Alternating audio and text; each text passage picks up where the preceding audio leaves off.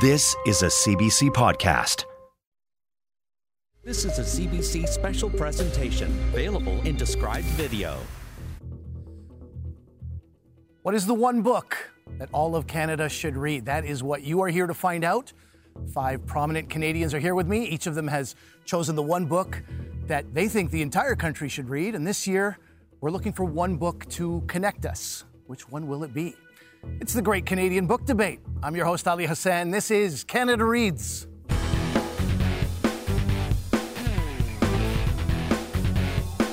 This is Canada Reads, Canada's annual title fight. Well, hello and welcome. It's the 21st edition of Canada Reads and the 3rd pandemic edition. We're still following COVID protocols here. There's no live studio audience. And we may still be 6 feet apart, but we are coming together to talk books. And doing that with me is your esteemed panel. We have an Olympian, a fashion journalist, an actor, an ecologist, and an entrepreneur. They are all readers, and they're here to choose the one book all of Canada should read. It is a big job, but they're up for the challenge. Let's meet them now. On my left is your first panelist, and he knows what it takes to be a champion. He's a swimmer from Calgary who won an Olympic gold medal in 1992. Since then, he's gone on to be a successful speaker, writer, and TV host. Welcome to Canada Reads, Mark Tewksbury. Thank you, Ali. All right. Well, hello, and how are you? I'm great. I'm so excited to be here. I've had just a blast getting ready for this competition. I haven't done a project like this since I was in university, so it was really fun to go through books. We're happy to make you feel young again, Mark. Thank you. Which book are you championing? I'm championing Washington Black by Essie Edugyan. All right. Thank you, Mark. Next to Mark is your second panelist, and we didn't roll out a red carpet for him today, but we probably should have. He's a journalist from Nipissing First Nation who works at Vogue, and he's the author of the book, The Power of Style. Welcome to Canada Reads, Christian Allaire. Miigwech for having me. All right, well, how are you, Christian? I'm doing good. A little nervous, but excited. We can't tell at all. Tell us which book you're championing. I'm proudly championing 5 Little Indians by Michelle Good. All right, thank you, Christian. Now, across from me in the Canada Reads studio is your third panelist. She's a rising star from Vancouver who's been finding her voice on screen and off. You may have seen her in The Babysitter's Club or Are You Afraid of the Dark? And thanks to her activism, she was named one of 17 Magazine's Voices of the Year in 2020. Welcome to Canada Reads, Malia Baker. Thank you for having me. It's a pleasure to have you. How are you? I'm good. Like Christian said, a little nervous, but I feel like we're all comforted in that nerves together. Absolutely. And those nerves they'll fade away natural, very, very soon. We've always encouraged students, teen readers to participate in Canada Reads. We've had YA books on this show. We've had Canada Reads resources for schools available at curio.ca. And all that means we are very excited to have you at this table. Are you ready to represent your generation? Oh, God, that's terrifying. But yeah, sure, I guess representing Gen Z here. Challenging question right out of the gate. Tell us which book you are championing. I am championing Scarborough by Catherine Hernandez. Very nice. Thank you.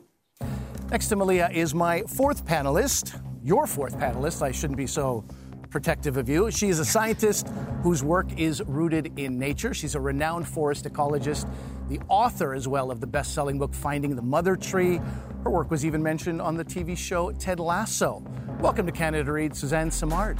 Thank you for having me here. It's our pleasure. How are you feeling, Suzanne? A bit nervous, but I'm really stoked to be in the boreal forest. I don't often get into the boreal forest, and Toronto is right on the edge of it. Right. Well, and I wanted to ask you about that. Your ecology work, it focuses on a cooperation and collaboration in forests.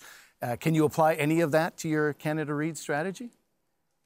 Yeah, I mean, it's about looking for those nuggets, those nuclei in the forest that really help, that bind things together. And that's what I look for in all of these books, is the themes and the things that we learn that connects us all together. Sure. All right. Look forward to hearing about it. Tell us which book you're championing. I'm championing Life in the City of Dirty Water by Clayton Thomas Mueller.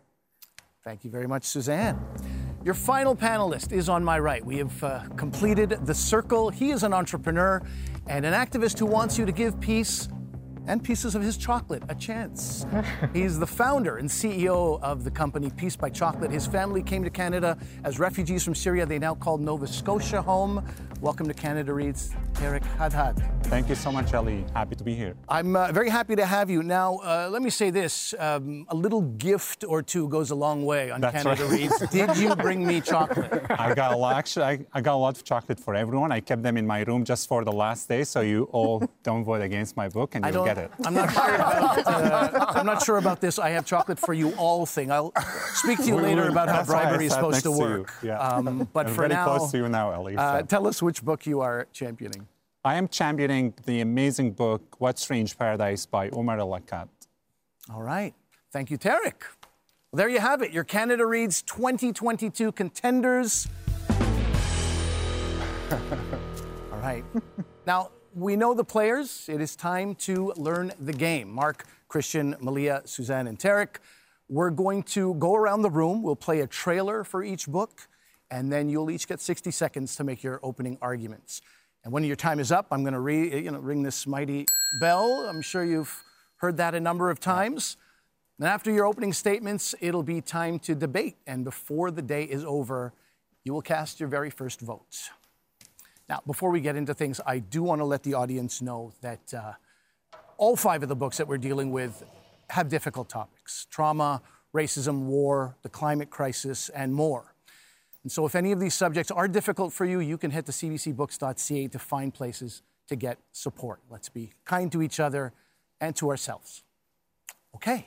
Mark, you are up first. I understand that. Yay! You're championing the novel Washington Black by S.E. Adujan, as you said. Let's check out the trailer. His name is George Washington Black. Wash is a black boy living in slavery, bound to a Barbados plantation. An autistic child, Wash has designs on freedom. The hand of fate intervenes. A white man arrives, Christopher Titch Wilde. Titch introduces Wash to a wondrous world of nature and of flying machines. An act of violence sets the wheels in motion for a new life. Powered by hope, by art, and by science, Wash flies high above the clouds and sets off for adventure. With freedom, forever the destination. Mark, you have 60 seconds. Why is Washington Black the one book all of Canada should read? This year, winning is all about connection, and Washington Black connects us in so many ways. Like all 5 little Indians, Washington is stolen by a white man, and after enduring many horrors, given freedom. But now what? 15-year-old Wash is like 9-year-old Amir in What Strange Paradise, running, fleeing, a bounty on his head. In Life in the City of Dirty Water, Clayton, like Wash, bears witness to eruptive violence and develops a deep connection to the natural world. And like Bing in Scarborough, overcame the challenges and discrimination of a marginalized community to let his talents shine. But Washington Black does something the others don't. It's the one book that takes us beyond the brutal headlines and realities of today and completely transports us to a different time and place. It connects us through a journey of self-discovery to the pure joy and pleasure of losing ourselves in reading that only a contemporary literary classic can do. Thank you. That is your time. Mark, thank you very much. All right, Christian, you are up. You are championing the novel 5 Little Indians by Michelle Good. Let's play the trailer. Kenny, Lucy, Howie, Maisie, and Clara. 5 stolen children, residents of the mission school.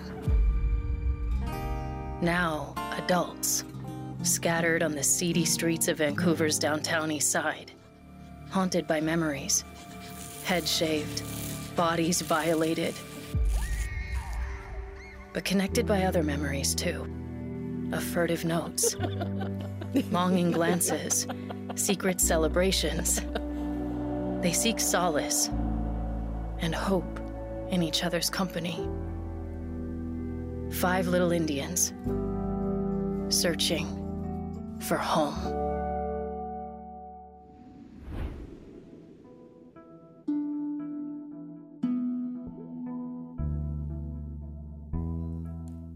Christian, 60 seconds are on the clock. Why is Five Little Indians the one book all of Canada should read? Well, history is not history until it's over. Five Little Indians illuminates the living impact of residential schools and the trauma that's resonated through the generations. Through her complex characters, Michelle offers necessary truths that must be faced if Canada's primary relationship, that between Indigenous and non-Indigenous people, is to move beyond the oppressor and the oppressed. It's a book rooted in the now. Today, the remains of our stolen children continue to be found across North America. And through her vivid storytelling, Michelle humanizes these children. She gives them a voice, reminds us that they belong to someone. But this isn't just an Indigenous story. Its themes of survival, hope, determination are ones that any reader can connect with. The story acts as a roadmap towards true reconciliation and a renewed relationship that would benefit all Canadians. Miigwech. With 4 seconds to spare, I'll ring it anyway, just for formality's sake. Thank you very much, Christian. Malia, you're next. You are championing the novel Scarborough by Catherine Hernandez. Let's check out the trailer.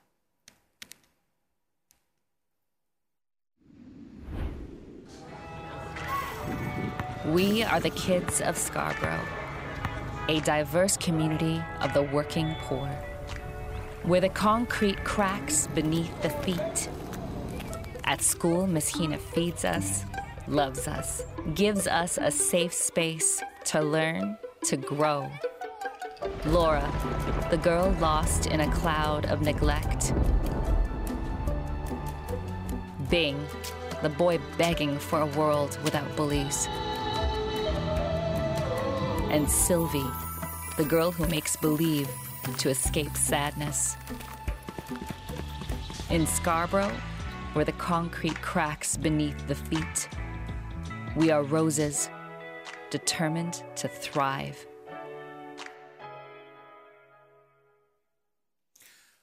Malia, you have 60 seconds. Why is Scarborough the one book all of Canada should read? I can't think of a more relevant book for our current climate, but more than anything, we need to see the humanity behind each person so that we can find connection no matter how a person's lived experiences are from our own. Scarborough, Catherine Hernandez's debut novel, does just that and more. This one story shows so many people's perspectives in such a raw and unfiltered way. It's a book that sparks conversations on issues that have plagued this country for far too long, leaving us with no doubt about who's considered important in the world and who's disposable. Better yet, we're seeing it through the lenses of 3 kids who we connect on such a level that it hurts. It's not only youth of Canada, but a biracial girl from Vancouver. You might be surprised when I tell you I needed this book. It was the medicine that brilliantly broke and warmed my heart from the loss of community, as I'm sure we've all felt for the past couple of years, from my own experiences growing up in this quiet space of underrepresentation. The unpolished authenticity of this book spoke to me. As much as this book is for Scarborough, it's truly a microcosm for Canada as a whole. And as Canada, it's time we listen. Thank you, Malia. Suzanne, it is your turn. You are championing the book, the memoir, Life in the City of Dirty Water by Clayton Thomas Mueller. Let's roll the trailer. Tansei. My name is Clayton Thomas Mueller. I'm a member of Puckatawagan Cree Nation.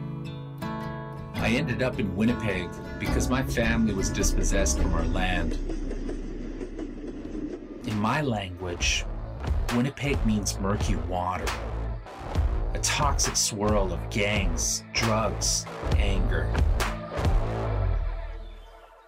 My healing journey began when I reconnected with nature. With ceremony, I realized everything is connected. The urban gangsters to the elders on trap lines, the bleakness of despair to hope. Driven by love and forgiveness, I fight to protect Mother Earth. A warrior in the city of dirty water. Suzanne, 60 seconds are on the clock. Why is Life in the City of Dirty Water the one book all of Canada should read? Canada is at a crossroads. We really are facing an uncertain future because of climate change and all of the intergenerational trauma that has brought us to this place. We're at a crossroads because we need to decide whether we want to continue on with oppression and exploitation or towards love and healing. And Clayton really does take us there. He talks about his experience growing up Cree in Winnipeg, about the fear, the confusion, the violence, and how his mother helped him turn that violence through her stories, through her example, through her lifelong learning of how to become a whole person. And it also came from his visits to the summer home, the summer trap lines in northern Manitoba, where he was able to connect with his culture and his people. Clayton turned his anger into action. And in his healing journey, he became an activist, a warrior. He learned. That is time. Thank you very much, Suzanne. All right, Tarek, you're on my right, and that makes you the final panelist. You're championing the novel What Strange Paradise by Omar Al-Akkad. Here's the trailer. A smuggler's boat of desperate passengers. A storm in the Aegean Sea. 9-year-old Amir face down in the sand. A sole survivor in a strange paradise. Masked men yell in a language Amir doesn't understand. A local teenaged girl appears. Vanna is kind. She is helpful. She smiles. No language or culture shared between them. But trouble is tracking Amir. Refugees are rounded up. Amir and Vanna hold hands. They run. Eric, you have 60 seconds. Why is What Strange Paradise the one book all of Canada should read? Stories change people, and What Strange Paradise offers that change in the lens of two children trying to find their path in a very chaotic world that fluctuates between cruelty and kindness after a refugee boat crash. And through its universality, it connects to every human being looking for hope and for home. It is also a deeply humanistic fable of empathy and compassion, carelessness and unvarnished indifference. It is a thought-provoking book that touches on our own fragility and hubris at a time of temporary discourse and crisis fatigue. This quick-paced and enlightening tale will resonate with all Canadians trying to help war survivors who, in spite of losing everything, their restlessness and fight for justice never fizzled out during the strain of displacement. Canadians need this book to open our arms and hearts for refugees and to celebrate what Canada is all about. Thank you, Tarek. There you have it, the titles in the running for Canada Reads 2022. They are Washington Black by Essie Adujan, championed by Mark Tewksbury. Five Little Indians by Michelle Good, backed by Christian Allaire. Scarborough by Catherine Hernandez, chosen by Malia Baker. Life in the City of Dirty Water by Clayton Thomas Mueller, backed by Suzanne Simard. And What Strange Paradise by Omar Al-Akkad, championed by Tarek Hadhad. There are 5 books on the table, each of them with the power to connect us. By the end of the week, one will be your winner, but by the end of today, one will be eliminated. I'm your host, Ali Hassan. This is Canada Reads on CBC and SiriusXM. It is time to debate.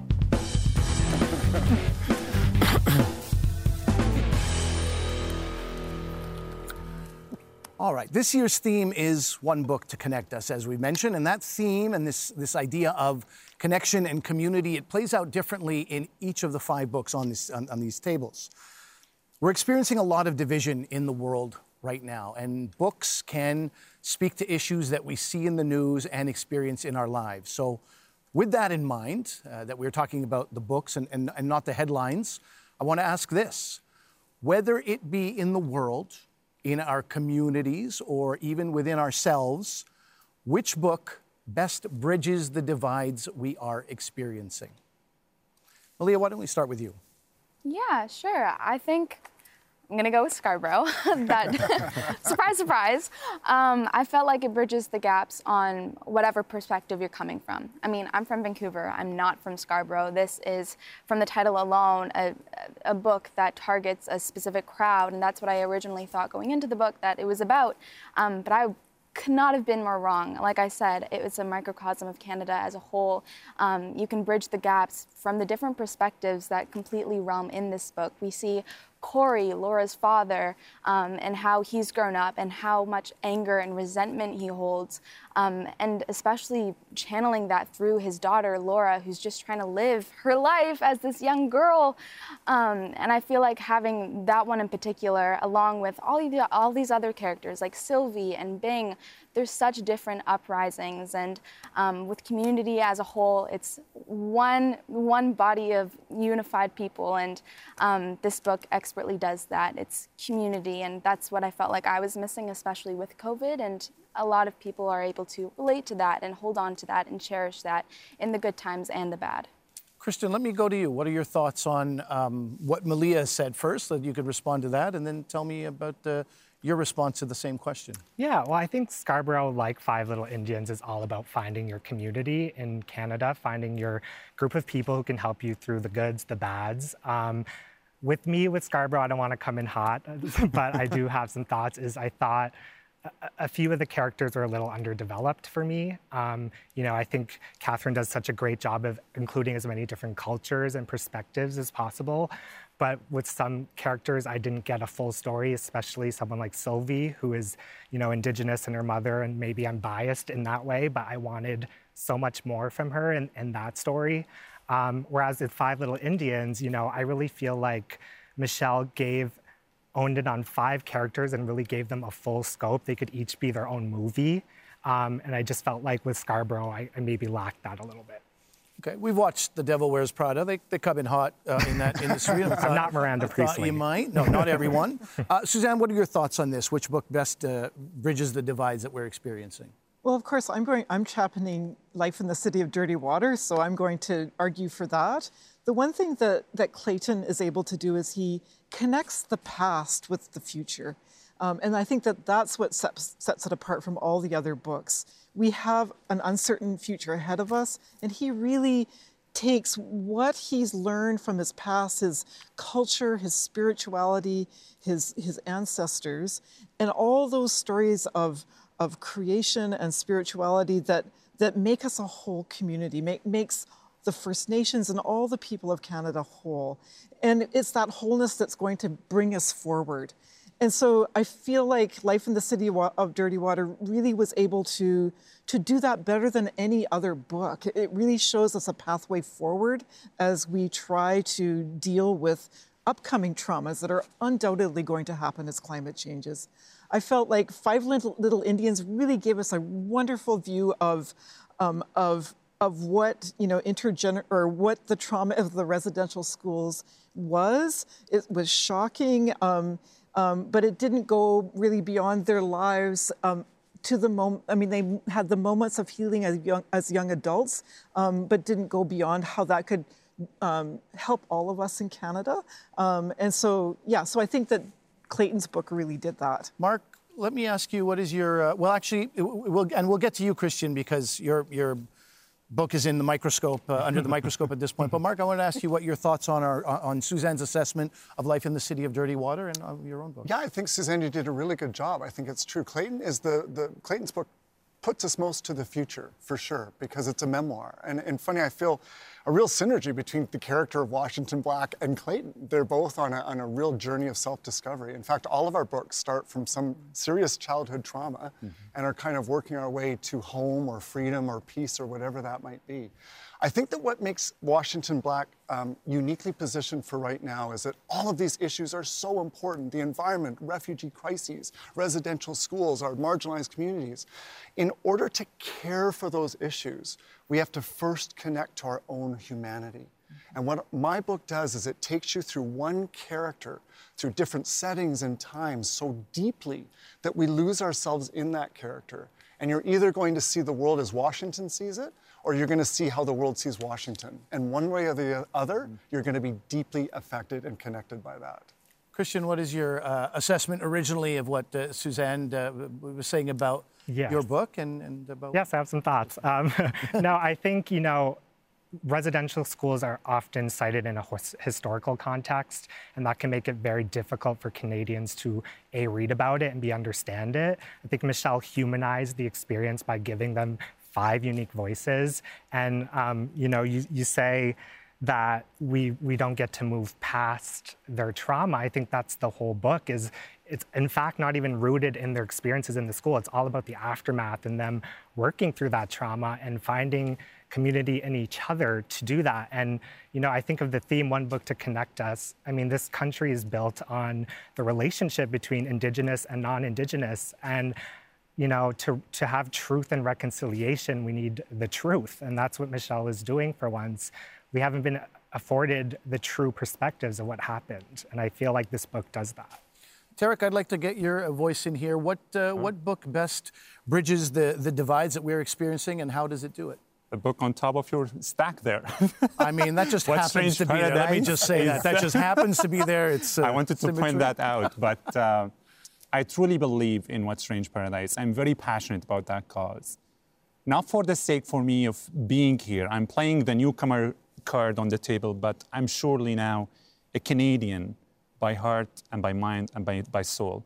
What Strange Paradise really connects all the dots that everyone was really touching on, which is no one can go back and start a new beginning, but everyone can start today and make a new ending.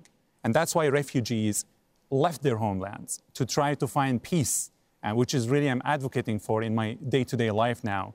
I'm speaking about a story that touches my heart. Amir is a 9-year-old child, 21 years younger than me. But I'm truly speaking to Canadians on the values that the relevance of this story to brings us to the real meaning of humanity by supporting and caring for each other and caring about human beings on the other side of the world.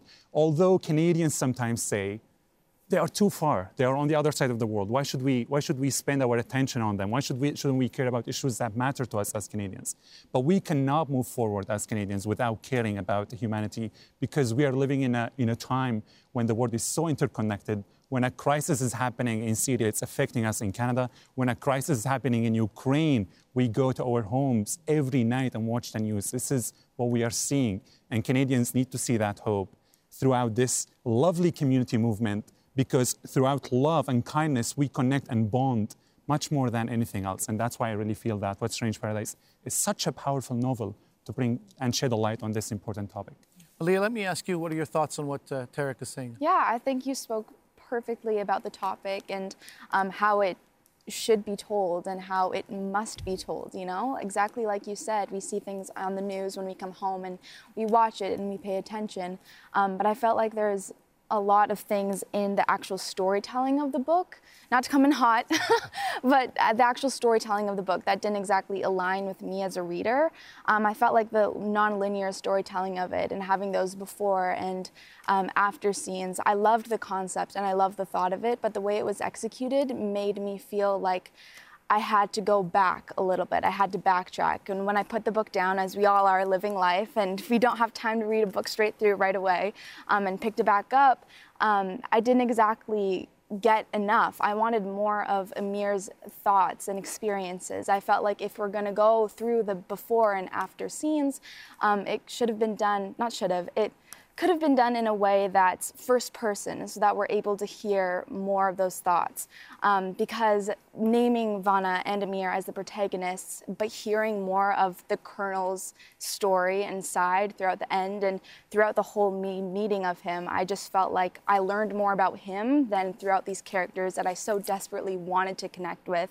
And those before and after scenes, it didn't exactly take anything up for me. I felt like it didn't really add anything that I wanted it to add that would have added a different layer, and I wanted that to happen, but it didn't. Well, let's get a response from you on that, Terry. Yeah, absolutely. Well, the structure, before even I connected to the book on a deeper level, I just thought that this is the Old Testament, New Testament style that the author wanted to communicate something to us. And I knew as well, for me, being passionate so much about this book, I got so immersed in it, actually, and that generated much more interest for me in the before and the after. I'm really happy that the author chose this narrative instead of doing us flashbacks when he's telling a story in a linear way, because in this way it just generated much more excitement for me. And within every chapter then you would be, opening a huge amount of infinite possibilities about what the next chapter is going to tell you. And this is really the beauty of a book. It's not like a movie, because in a movie you have the music that sets you up to expect what's going to happen next. In this book specifically, the author intentionally didn't want us to know what's going to happen next. And that's really what I felt throughout the before and the after chapters. It certainly is going to tell us a story that we need to reflect more each time we flip to the next chapter on the reasons and the causes that really had pushed Amir and his family to leave their homelands in the first place. Tarek and all our panelists, that is it for that round. Thank you. Okay. Well, Canada Reads is a long, intense week, and I know you've all been prepping very hard, and that has probably taken a toll. So we asked those who know the books best to give you a little pep talk. Let's listen to this. Malia, you are unstoppable. You're a powerhouse, period, the end. And I know that when you get into that ring with my book in hand, that everything that is going to come out of your mouth is going to be said with absolute confidence. And I'm going to be on the sidelines cheering you on. Dr. Samard, continue to listen to whatever that voice is that connected to life in the city of dirty water, to listen to that voice and to speak with truth, and to do it in a way that is strong. Mark, it's very clear to me that you read the book really deeply and intensely, and you know everything you need to know about it, and just do your magic. I would put my hand on his shoulder and I would tell him, Christian, you have the truth. Here is the truth. Be in the truth. Be honorable. Be respectful. Be the best you can be, and the best will be the outcome. Tarek, I've been asked to give you a pep talk, and I have almost nothing of use to offer you. This thing is going to go sideways in a hurry. You are a far more charming and eloquent human being than I am. So essentially, whatever you come up against, just think of what I would do in that situation, do the exact opposite, and we're going to ride this thing on out. Good luck. Those are the voices of this year's Canada Reads authors: Catherine Hernandez, Clayton Thomas Mueller, Essie Adujan, Michelle Good, and Omar El Akkad. I felt like I could climb a mountain, and then Omar came in and that's right. Don't climb the mountain, just relax, take it easy. We know Omar very well on this show, and that's he's on brand there. I'm Ali Hassan. This is Canada Reads on CBC and Sirius XM. Let's get back to the debate.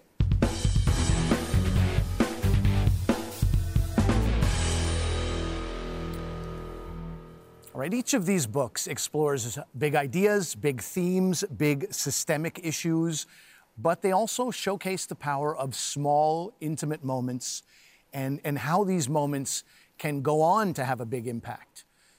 So I'm going to ask you, which book other than your own does the best job of showing how a small act can be the start of something big? I heard your exasperated groan there, Mark. I was all ready for mine. Of course, and there will be time for that. But other than your own, which book does the best job of showcasing or showing how a small act can be the start of something So I'm big? just having to trust that things are going to come in the moment as we're here. And I just think of a scene from Scarborough with Miss Hina, where she's helping Sylvie come to terms with understanding she needs some help with Johnny. She needs some support.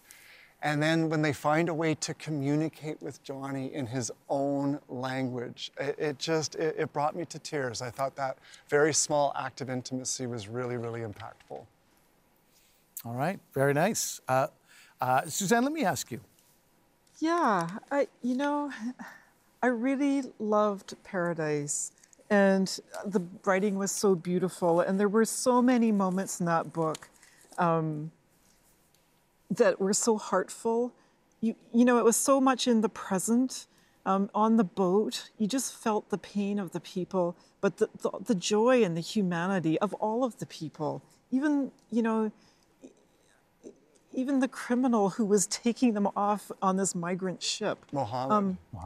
Yeah, but the one moment that really that I really loved was when Omar Ibrahim, the pregnant woman who was looking after Amr on that boat, she looked after him in all these small ways. And I remember the one moment when he really had to go pee, and she helped him to go pee over the edge of the boat. And he was so shy, he's only like 9 years old, but he was so shy about it, about people being able to see. And she got the men to put their jackets up so that they couldn't see, and then he peed all over the place. But that was such a moment of humanity. And here she was, 8 months pregnant.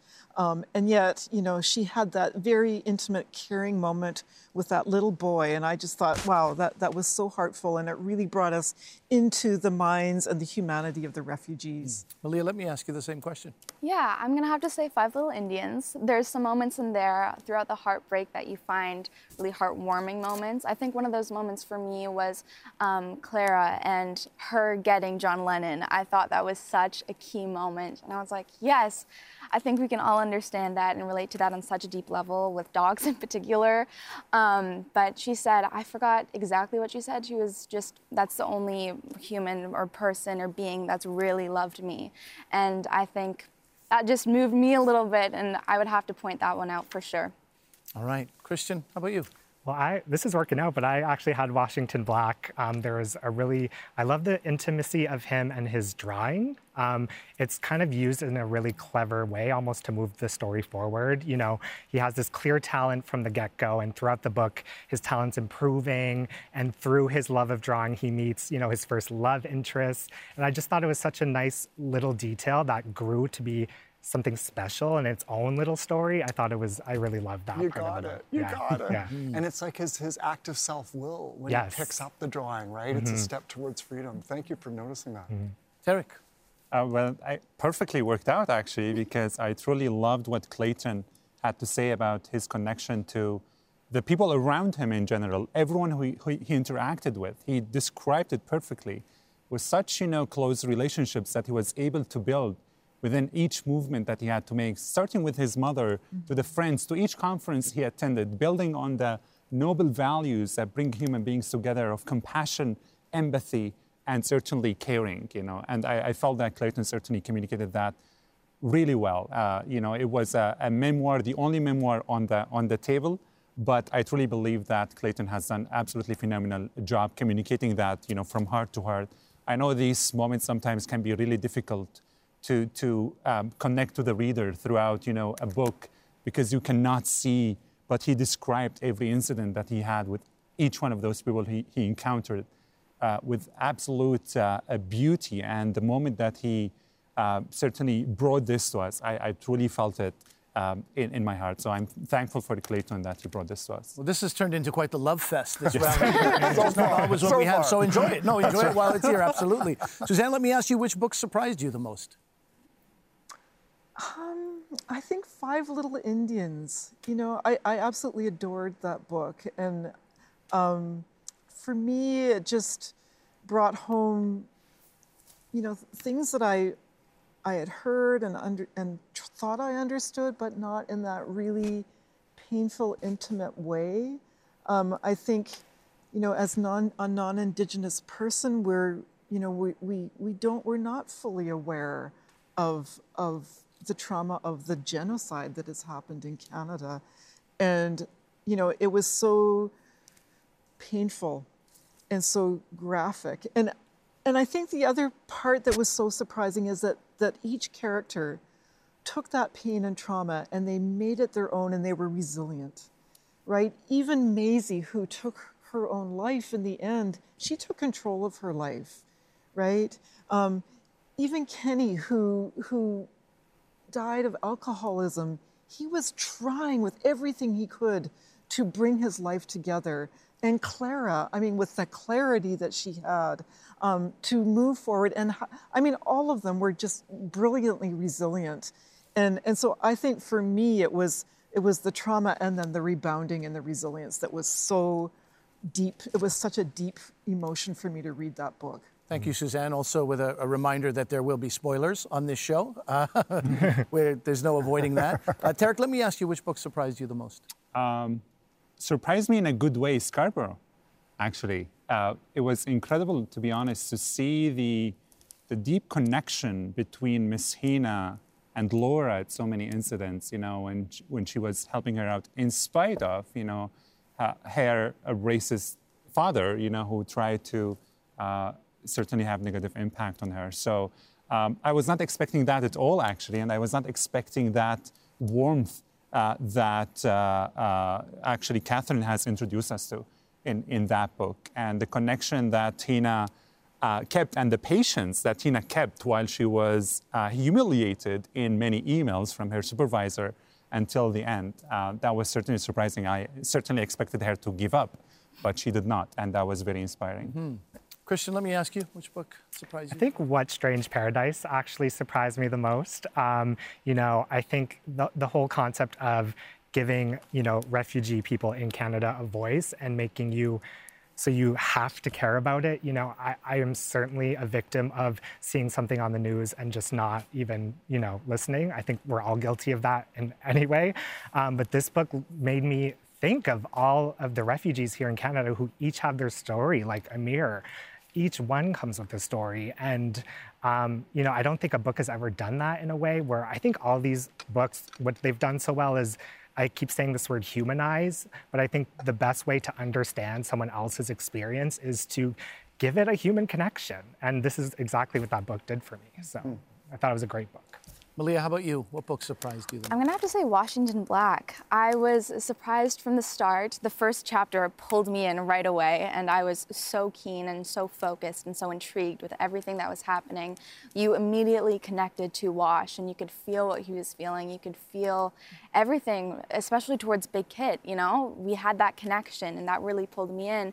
But while I got further throughout the book, there was almost this fantasy-like feeling of it, and the feeling, like you said, humanizing it. And so to that point, I was just very taken aback and surprised in the best way possible, because I'm so tired of especially Black voices used as a trauma story to go throughout all the motions and try to get everything out, especially speaking on a topic such as slavery. I thought it was done in a way that brought light and brought this sort of excitement, and I loved that.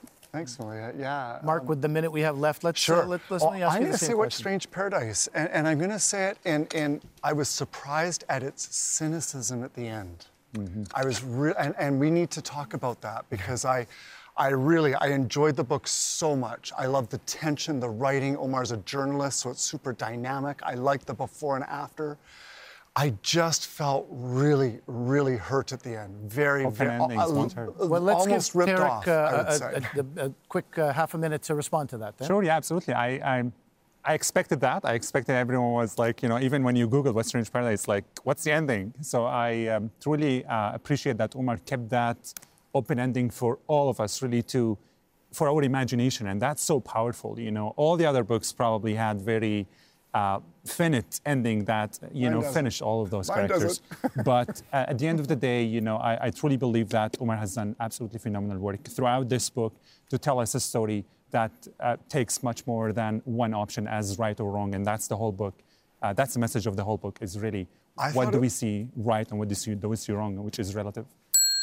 That is it for this round. Mark literally sitting on his hands to stop himself from gesticulating and talking. Panelists, we're almost at the end of day one. Oh my God. And that means it's almost time for our very first elimination. Not just yet. I do want to give you all a chance to respond to what's been said today. A final word before we head into the vote. So I'm going to give you all 30 seconds to make one final argument. We'll go around the table in the same order we did at the beginning of the show, which means, Mark, you're going to be up first. Your final word.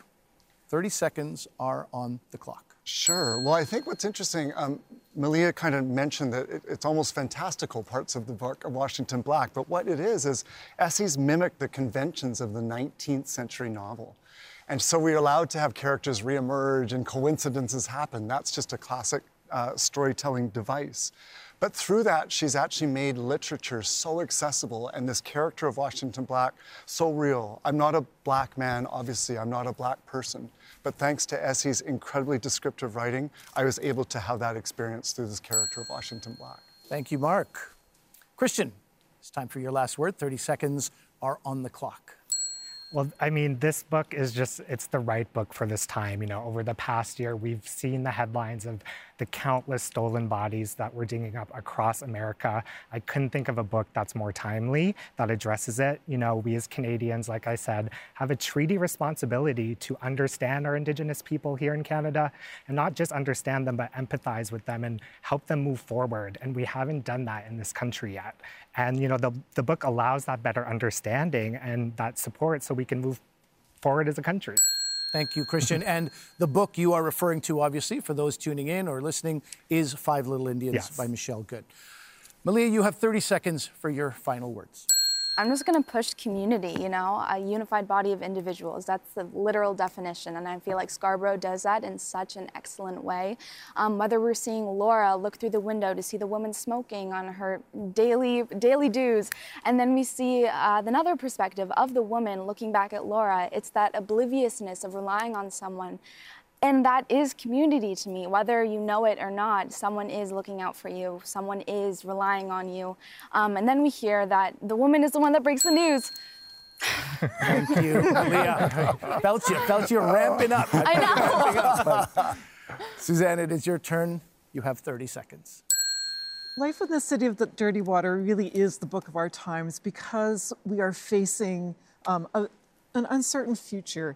And in order to do this, we need to dig into our community and into our past and into all the stories of our spirituality, our culture, and the First Nations culture that Clayton brings to life, the Sundance, for example, the healing that's associated with, the sense of community, the culture that really gives us the wisdom and the sacred knowledge of how to move forward. Thank you, Suzanne.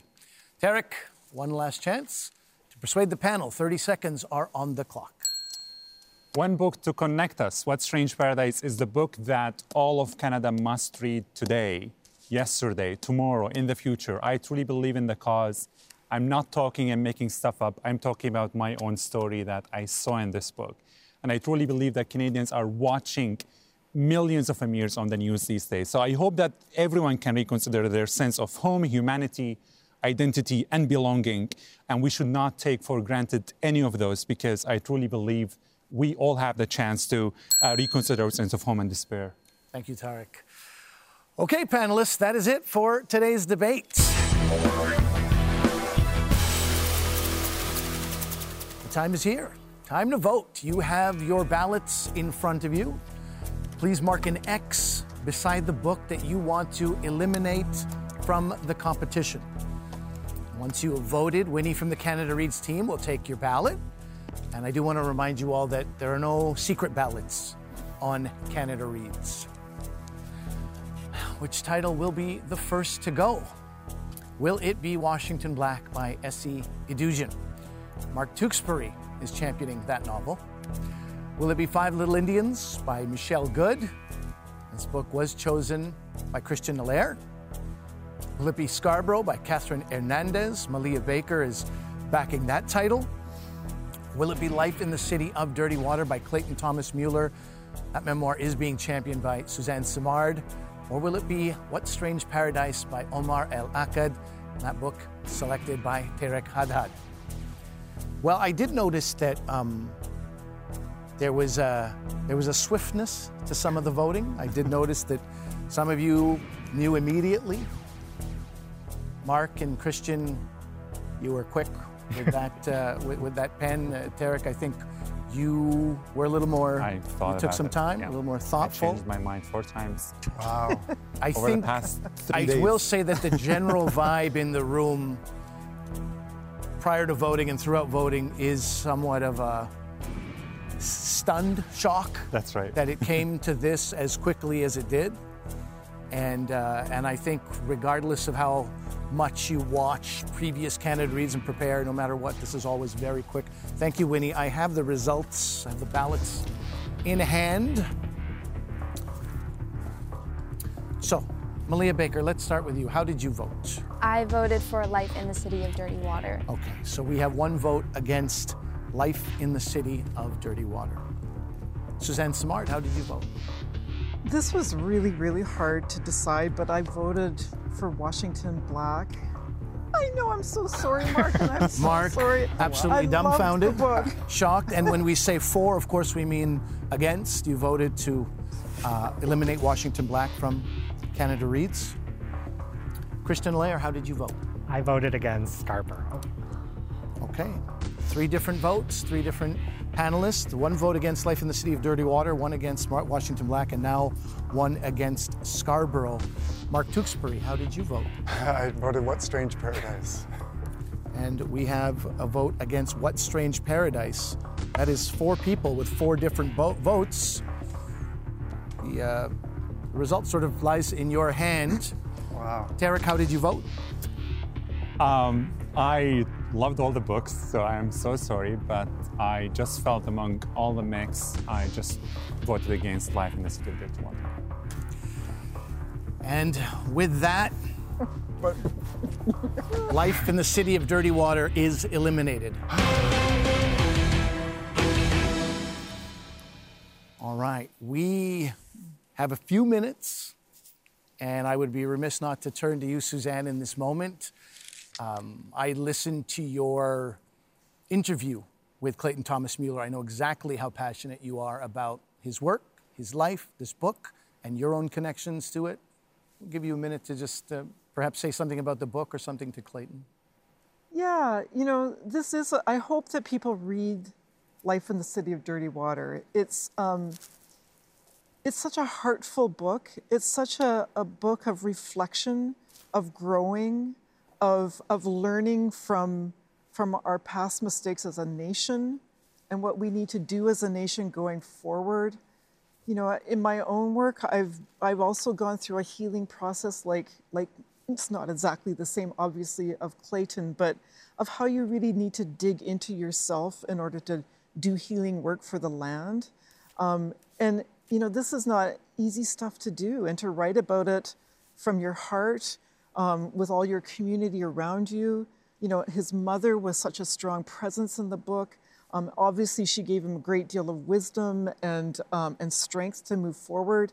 And I think that there is so much story in here for all of us, really, or for me anyway, that I learned from, you know, about resilience. And that resilience, it's not just a one person and one generation thing.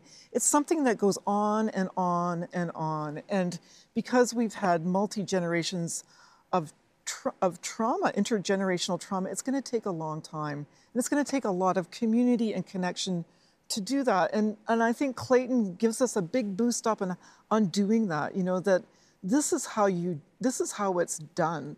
And it's not easy, and it takes all the stories and all the people and all of Canada to really move us into the next thing coming forward. So really, it's a real gift. It's a real healing story, and I encourage everybody to read this book. Thank you, Suzanne. I got a man crush on Clayton. What's it? I got a man crush on Clayton. I really do. And I'm sure, you know, many people who have read the story do. I will say this, just in the last minute that we have. Suzanne, you are now what we call a free agent on Canada Reads. You know, normally I would think Mark is going to be quite vengeful against you, but in the end, he can't vote you off. But now you have some power. She has redemption now. Yeah. She can redeem herself. You have some power here, and people will be wooing you this week. This is maybe where your chocolates come in handy. That's right. They may have to present themselves earlier than you anticipated, Tarek.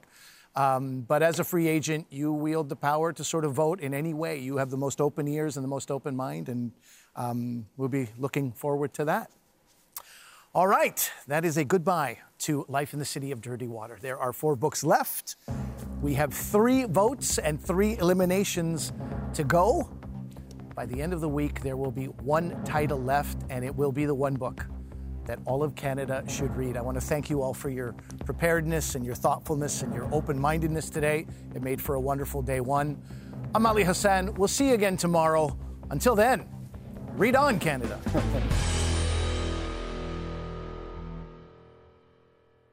For more CBC podcasts, go to cbc.ca/podcasts.